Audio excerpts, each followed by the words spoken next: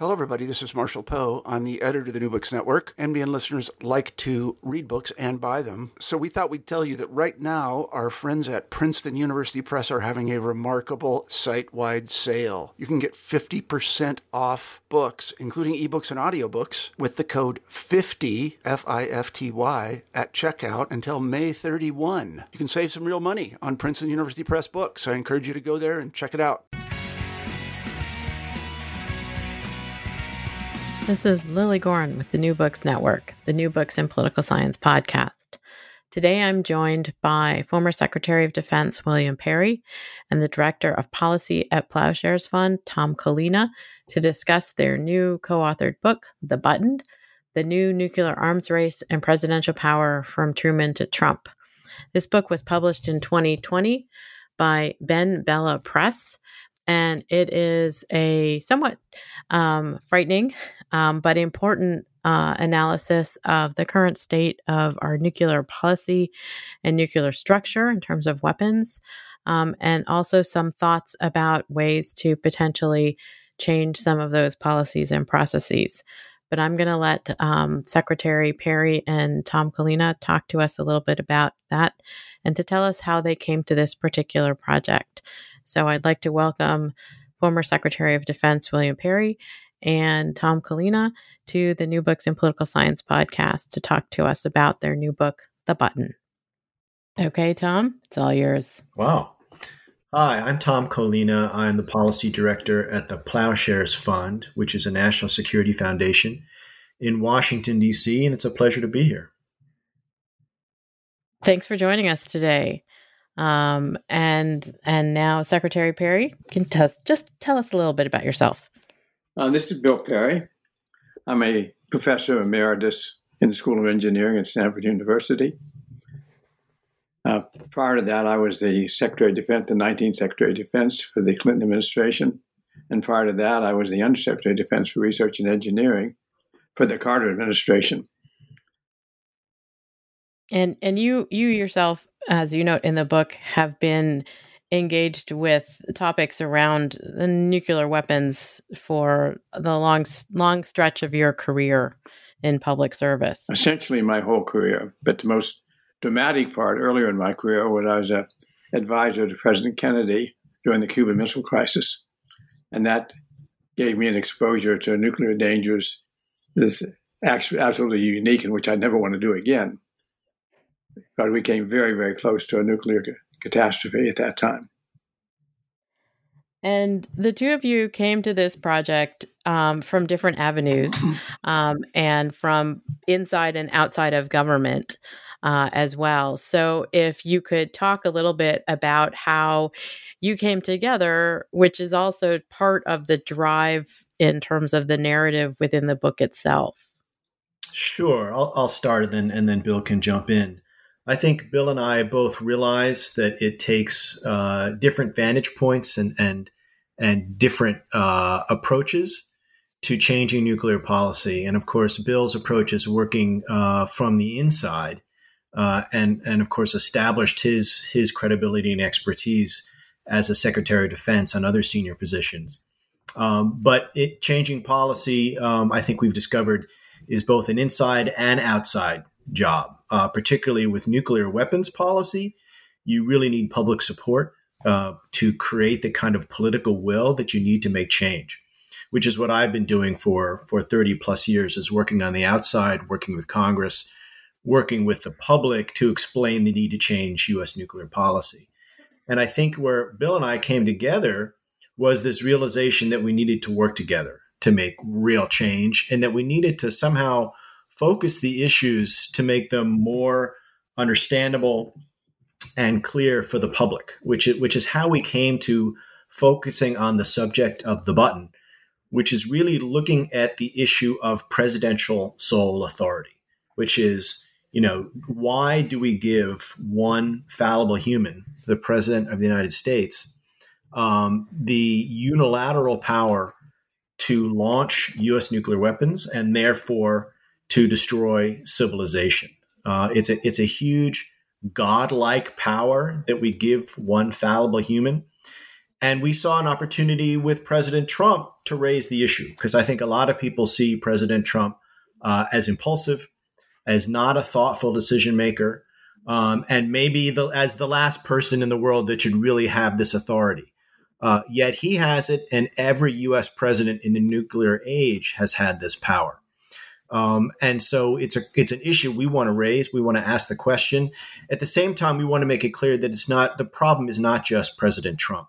Previous presidents, like President Nixon, who was known to drink in office, have raised this question. And even a perfectly rational, highly functioning president, we would say is unfit for this job. That, in other words, nobody is fit for having to decide the fate of the world in just a few minutes, which is the untenable position that U.S. policy puts them in. And in this regard, I mean, you start the book with a kind of simulation of this problem. Like, does the president really have to consult with anybody? Should the president consult with anybody? Should the president possibly step back? And you sort of trace some of this idea with regard to this concentration of authority in one person, also as being at odds with the constitutional structure that the founders laid out in 1787. And so for a lot of the folks who are considering, sort of this idea, it's a question about presidential power, not just the nuclear power, but presidential power concentrated in one person. That's right. I mean, the Congress of the Constitution, of the United States makes it quite clear that Congress shall declare war and presidents shall implement it. In this case, if we give presidents sole authority to use nuclear weapons and start nuclear war, we see that as the ultimate declaration of war. So we're misusing the congressional constitutional authority here by giving presidents that much power. And the real danger that we see, and like Bill to talk about this a bit more, is the danger of false alarms. That if we have a false alarm, which we've had before, of incoming attacks, giving that kind of authority to a president who is then motivated to make that decision very quickly can lead to blundering into nuclear war by mistake, which is, I think, we could all agree is the worst disaster imaginable. But Bill has seen this up close and personal, if you will, by actually having experienced a false alarm. So maybe, Bill, you want to go in that direction. Let me start off by noting that the story in the preface of the book does illustrate the danger of having one person make this decision. But even more importantly, it illustrates the danger of making a fast decision, a quick decision. Our whole policy is set up to allow the president to make a decision to launch in just a few minutes. Why is that? It's because we have assumed that the danger is a surprise attack, a bolt out of the blue, so to speak, and that it would be directed, first of all, at our ground-based missiles, our ICBMs, and therefore we ought to give the president the option of launching those missiles before the presumed incoming missiles strike. And that means we are set up so that we can, from the moment of the alert, the president can actually launch a retaliatory strike in just a few minutes. This quick launch is a danger in and of itself, beyond the danger of sole authority. And we have that because we have wrongly presumed what the threat is. We assume that the threat is a surprise attack from Russia, which is exceedingly unlikely. And because of that, we set up policies which make us more vulnerable to blundering in a nuclear war, which is much more likely. And the policies that you note that we have set up in terms of blundering in, can you talk a little bit about those themselves? Well, the two policies that are most dangerous are giving the president the sole authority to launch, and related to that is that giving him the capability to make a quick launch in a matter of a few minutes. Now, the particular danger of that quick launch is that he might make that decision in his few minutes in error. And the most likely example of that is that the alert that he gets turns out to be a false alarm. There have been about 6 false alarms in history that I'm aware of, 2 of them which I personally lived through. And I will relate that one too, just to give you an example of what the problem is and why this problem is so seared into my memory. When I was the Undersecretary of Defense during the Cold War, Undersecretary of Defense for Research and Engineering, I was awoken by a phone call at 3 o'clock in the morning. And I picked up the phone. The voice on the other end himself identified himself as the general who was the watch officer at the North American Air Defense Command. And the first thing he told me was that his computer was showing 200 ICBMs on the way from the Soviet Union to the United States. This was during the Cold War, of course. Well, this was one horrifying moment. I thought that the catastrophe that was narrowly avoided in the Cuban Missile Crisis was about to occur. But he quickly went on to add that he had concluded it was a false alarm. Why was he calling me? He was calling me because I was the technical person in the Pentagon, and he wanted me to help him figure out what had gone wrong with his computers. It took us, by the way, a couple of days to figure out there had been a failure in one of the microchips in the computer, and that failure was causing the computer to give a dramatically false reading. We have had other failures, which were not technical failures, but human error, where an operator, when he new operator came on in the night, he had to put in the new operating tape for the computer, and he mistakenly instead put in a training tape. And so what we were seeing on the computer was a simulation, a very realistic simulation of an attack. So humans do err, machines do err, and therefore we have false alarms. So far, we have been lucky. We have survived all of those false alarms. And the one I first described to you, we were within a few minutes of giving the president the decision to launch within a few minutes. So it was very close, a very close call. And so we have, not a lot has changed in terms of the policy, which is one of the points that you make, that the both of you make throughout the book, is that some of the more recent presidents, George W. Bush and Barack Obama, both sort of talked about possibly changing some of these processes and procedures around, but not much has happened. So we've gone from the Cold War to not being in the Cold War anymore, but the policies have remained in place. Can you talk a little bit about that? Sure, Lily. That's a great question. And I think it's one of the questions we try to explore in the book, looking really at 75 years of the bomb, the entire history. And certainly since the end of the Cold War, these policies should have changed. But as you point out, they did not. And I think part of the reason for that is that these policies, these quick launch, get ready for a surprise attack policies, became the default. They became the default setting, like the settings on your phone that may be difficult to figure out how to change. But in policy circles, those settings get established, and they're very difficult to change because people's careers are based on those settings.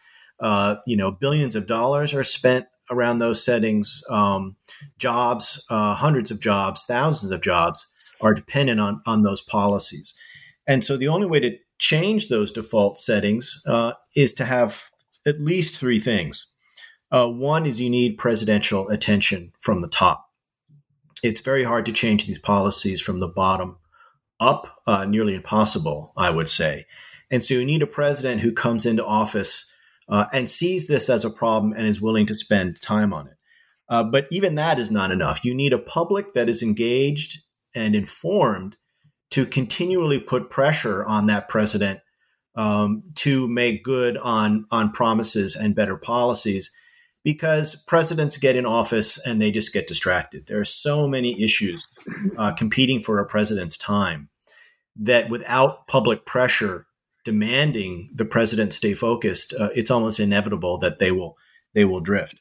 And unless you have those two things, presidential attention and public support, you will not have the political will of the system to make change happen. And this is really what we saw, for example, in the Obama administration, where President Obama came in with very good intentions and got quite a bit done on nuclear policy. For example, the New START Treaty, which reduced U.S. and Russian arsenals, and the Iran nuclear deal, which froze the Iranian nuclear program. But in many ways, he took his eye off the ball, got distracted. And going back to the end of the Cold War, since the end of the Cold War, it's been very difficult to get the public attention to these issues that is needed to keep presidential focus. So I would say it's a combination of those three things: presidential attention, public support, and ongoing sustained political will. Lily, let me add to what Tom has said here. We need this public attention, but we don't have it because the public does not understand the danger. So the first thing to do is to educate the public as to what the danger is.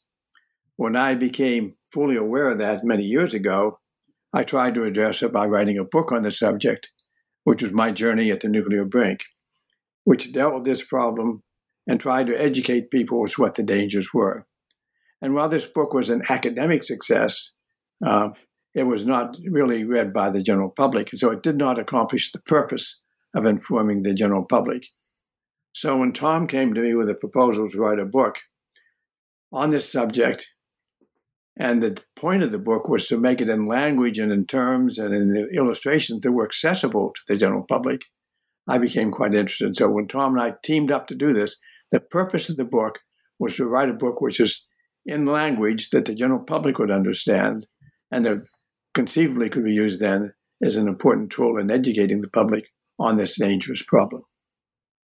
And I having read through the book, I would say that you did exactly that. I think it's a very accessible book, and I think it pretty much lays out a lot of the problems that you are sort of outlining in terms of what the public doesn't necessarily know about the sort of current policy situation.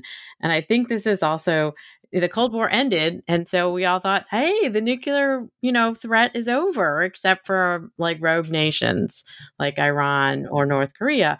But in fact, as you outline throughout the book, no, there's still a problem. Right. And in fact, that public perception was aided by real progress, right? I mean, during the Cold War, both sides, both the United States and then the Soviet Union, had tens of thousands of nuclear weapons. And those arsenals had been reduced by 85% or so that today the United States and Russia have somewhere around, 12,000 weapons combined. And that's huge progress. But what we have to realize is that's still enough to destroy the world. So the job is not done. And because the public attention has shifted, as you said, you and many others perceive that the problem essentially went away. But because we've lost the public focus, it's very difficult for any political leader to find the political will to make the change. And the reason that's so difficult is because there's so much money that is pulsing through the system, roughly $50 billion per year of federal funding going to these programs, both maintaining the weapons we have and building new replacement weapons. That's the kind of money that really demands attention in the political system. And without the high level and public attention, it's simply too hard to change direction, as we've found, in a significant way.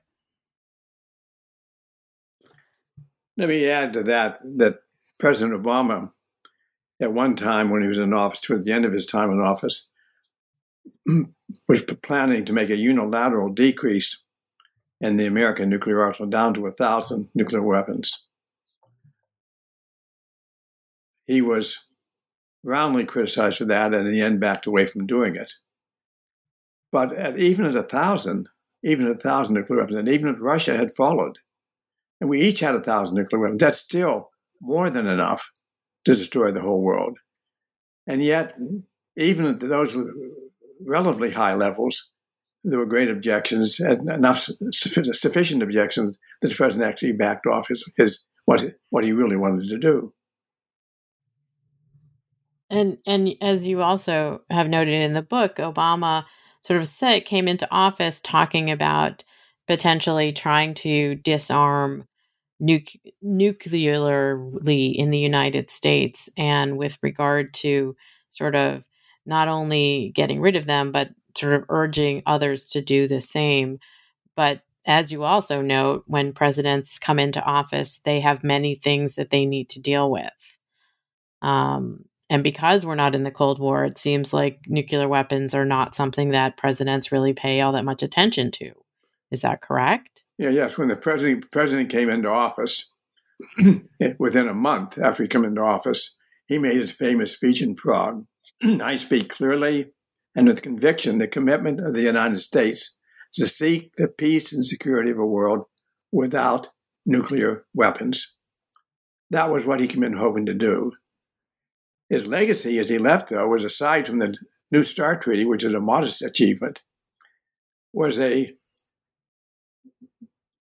planned program to completely rebuild the nuclear arsenal, which President Trump is now implementing. This is going to be a huge, huge expense, and it's going to involve complete rebuilding of all the elements of the Cold War nuclear weapons. We are completely entering a new nuclear arms race. And in that context, who are we in the race with? Are we in the race with Russia?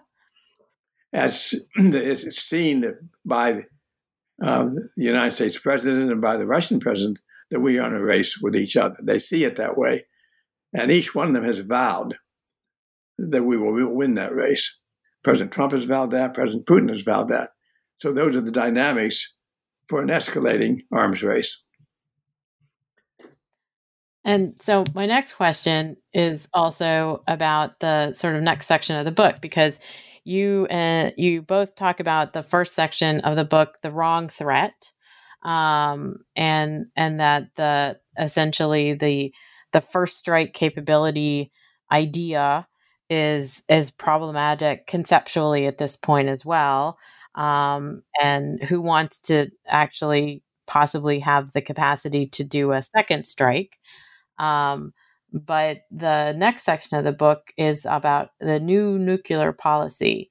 And so what are we talking about in terms of the new nuclear policy, besides possibly getting rid of the weapons? Sure. So we are proposing that the next president, because we don't have a lot of hope that the current president can do this, that the next president would shift U.S. policy away from focusing on this wrong threat of a very unlikely surprise attack from Russia, and focus instead on the much more likely danger of blundering into nuclear war by mistake. And so there are three key things that we would like to see the next president do. One is to get out of this sole authority trap, and instead of keeping that authority to launch nuclear weapons to himself, that the president should share that authority with Congress, which we think is more in line with the Constitution.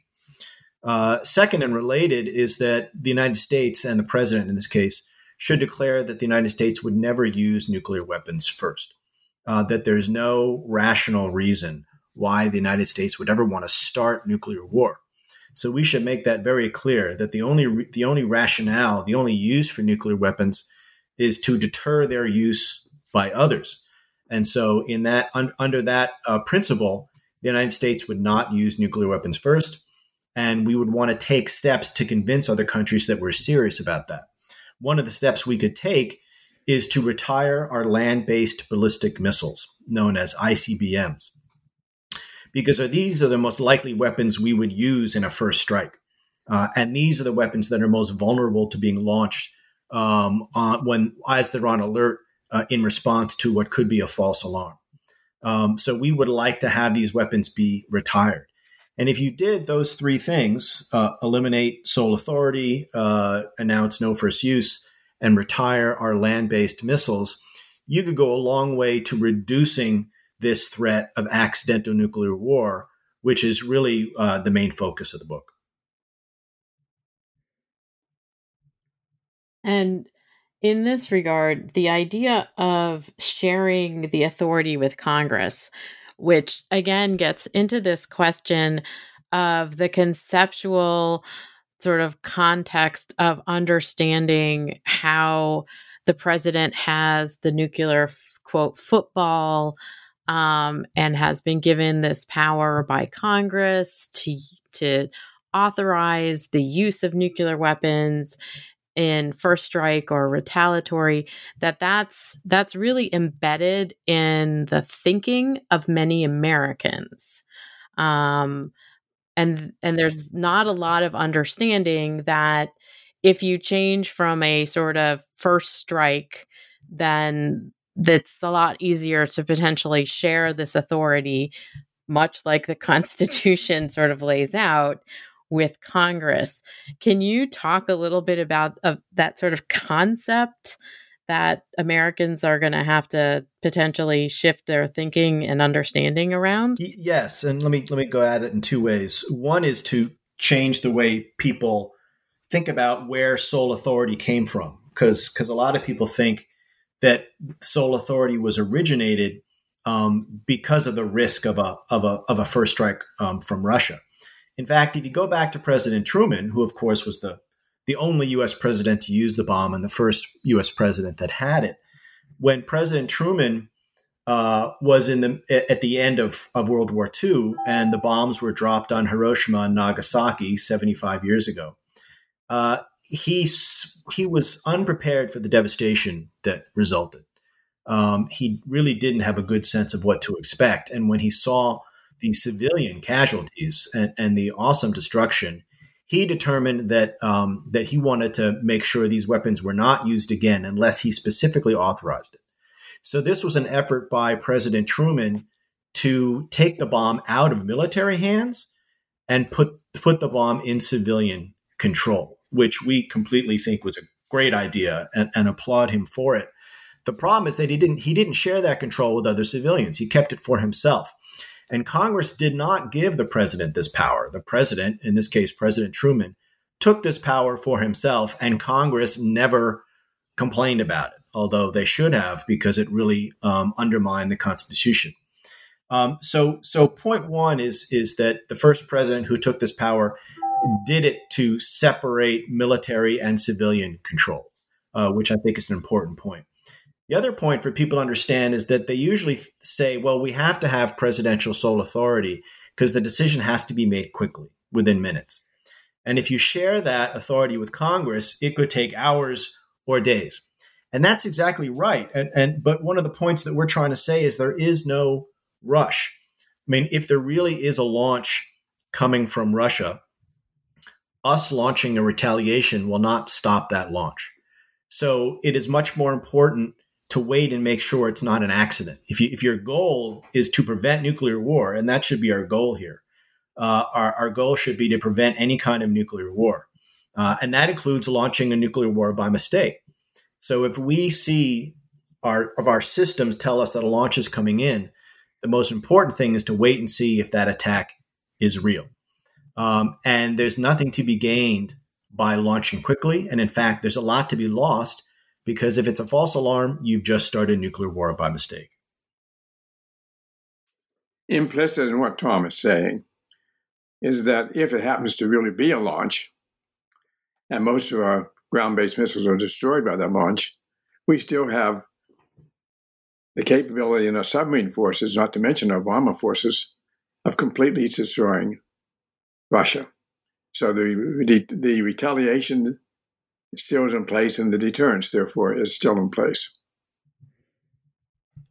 So the elimination of land-based nuclear weapons would not necessarily eliminate at this juncture the capacity of the United States to launch a retaliatory strike using nuclear weapons. No, that's correct. We would put our resources in different directions. Some of the resources we would save by not maintaining ICBMs, by not building the new generation of ICBMs, would be to improve our research and development in anti-submarine warfare, to make sure that our submarines continue to remain invulnerable, and also having a backup plan for our bombers, so that in case of heightened emergencies, we could put them on a heightened alert, as we had them at one time during the Cold War. So there are many things we can do alternatively if we see the situation getting dangerous. But a fundamental position is that our submarine force alone has the capability of giving us deterrence, because it has by itself the capability of responding to any attack. Indeed, one submarine alone, has enough nuclear weapons to basically destroy the Russia as a functioning society. And so in this way, as you're talking about it, you're talking about, as you say, Tom, these sort of three shifts in terms of changing around the way that the nuclear authority works in the United States. But I also I think about this as a political scientist who studies the presidency and presidential power, and this is a really substantial conceptual shift for American citizens to consider in terms of the power of the president as commander-in-chief with regard to the authority in terms of nuclear weapons. And you know, our popular culture is always wrapped around these images of, you know, presidents making these decisions. And, you know, from what we learn oftentimes about presidents after they're in office, that, you know, as Secretary Perry pointed out, there have been these sort of false alarms where, you know, there's been the question of, do we need to launch a retaliatory attack? That's a big shift. Let me point out that the big shift really is the shift in giving the president the authority to start war. Because prior to that, prior to Truman setting up this policy, anytime a president wanted to declare war, he had to go to Congress. President Roosevelt, when he declared war on Japan and Germany in response to Pearl Harbor, went to the Congress to declare the war. He did not declare it himself. So that's really the big shift. But we've gotten used to the fact, since the beginning of the Cold War, we've got used to the fact that the president really has the authority to declare war, despite what the Constitution says. And that's absolutely my students every semester. I ask them, when was the last declared war? You know, they say Vietnam. They maybe think about Korea. They talk about the war on drugs. and they're like, really? World War II? And I say, yeah. So you're right that it was the case, but in the nuclear period, in the Cold War period, we've seen this shift that many people have become so used to.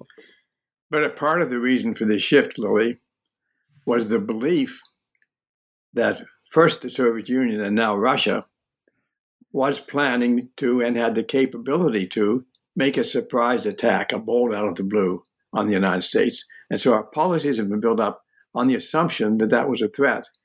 But that is totally, totally unrealistic. When I was secretary and undersecretary, I met with hundreds of Russian political figures, from the president and the Minister of Defense, the Minister of Foreign Affairs, and so on. And in the many years since then, I've made track tour, unofficial visits to Russia and talked with many thousands of Russians. If I've learned anything, it is the Russians are not suicidal and the Russians are not stupid. There's no likelihood, really, that they're going to launch a surprise attack against the United States, knowing it's going to lead to the destruction of their own country. And thus the first section of the book is essentially the wrong threat, because we've been conceptualizing a solution to something that's not the right threat. Yeah, all these policies we're talking about and we've become used to and think are the norm are really quite abnormal, because they're based on the wrong threat and they're based on the wrong assumption about what's going to happen in a war. And therefore, we have to have a very rapid response, and we have to have the president then within minutes, be able to launch a nuclear war. So it's all tied around this false theory of what the threat is, and the belief then that we have to deal with a very, very rapid response. It's that quick launch, that quick response, which gets us into so much trouble. And this is also not unlike the thinking around some of the controversy with regard to extracting intelligence and information from people we have arrested who may know of terrorist attempts. The famous ticking time bomb scenarios. And so we have in a lot of these contexts, these kind of wrong threat analyses and then policies that are directed in the wrong direction. And so in the book, you both talk about the fact that Congress recently held some hearings on changing some of this around, as well as that being one of the dimensions of sort of solving some of the problem and going in a different direction. Can you talk about that Sure. a bit? I mean, one of the interesting thing about those hearings, and these were the first hearings held on presidential authority in many years, and they were inspired by President Trump having this authority and there being bipartisan concern about President Trump holding this power. And one useful thing that came out of that hearing, there was bipartisan agreement that, yes, the president holds this power, because there are some that like to question that as well, to say, oh, well, it has to go through the Secretary of Defense, or it has to go through the Joint Chiefs of Staff or whatever. No, it's really up to the president. The president can make this decision and implement that decision within a matter of minutes. But when it came to the question of changing policy, as I said before, there's a lot of money, jobs, prestige, careers that are tied up in the current system and the way the policies work. And so when you start talking about changing presidential authority, you start going down what many perceive to be a slippery slope towards other policies, first use, whether we need ICBMs, whether we need nuclear weapons at all, that kind of thing. And it makes people very nervous who are promoting the maintenance of this $50 billion a year system. And so what we found is that people in the military structure started saying things like, oh, well, if you had a president like Trump who gave an order that we thought was illegitimate, people in the system would simply say no, and they would refuse to carry out the order. And the intent of this was to reassure the public that, don't worry, we're not going to blunder into nuclear war. It's going to all be very, thought out and by the book. But that simply isn't true. I mean, the good news is that people who are in the military, who are in this system, are trained to follow orders. And if an order is given, the high likelihood is that order will be carried out. Because if it were a real crisis, you would not want a lot of debate about these things. You would want things to be carried out quickly. But in this case, you don't want that. And in this case, I think the whole point we're trying to say is that we don't want a quick launch. We don't want a quick decision process. But under the current policy, if there were a decision, that decision would be carried out quickly by the chain of command. And of course, there's always some chance that someone in the system will refuse to do it. But you can't hope on that. Hope is not a policy. That is not enough of a reassurance that we should not think about changing the policy itself. And so the hearing reinforced for me anyway that we have to change this policy as soon as we can. And as I mentioned this to Secretary Perry before we started recording, that reading through most of the book made me very stressed out. And in the middle of a pandemic, we're all a little bit stressed out. But that the very last section of the book, part 3, Beyond the Bomb, you have a number of sort of ideas and proposals for changing some of this. And we've talked about some of them already in terms of sharing the power with Congress so that it slows down the process. Can the two of you talk a little bit about some of the other proposals to change our thinking and change the process? Sure. I mean, I'll jump in just with one, which is that, in addition to rebuilding the entire U.S. nuclear arsenal, and Russia is rebuilding their arsenal as well, which is getting us in this new arms race dynamic. In addition to all that new building, we're having the arms control treaties get torn apart before our very eyes, which is a very dangerous combination and adds to this new arms race dynamic. For example, the New START treaty that President Obama negotiated while in office expires in February.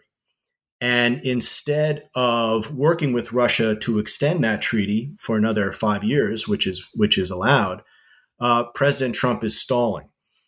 Because as we've seen, this administration does not like arms control, does not like treaties in general, and is trying in any way that it can to get out of agreements, whether they be the Iran nuclear deal or the INF treaty.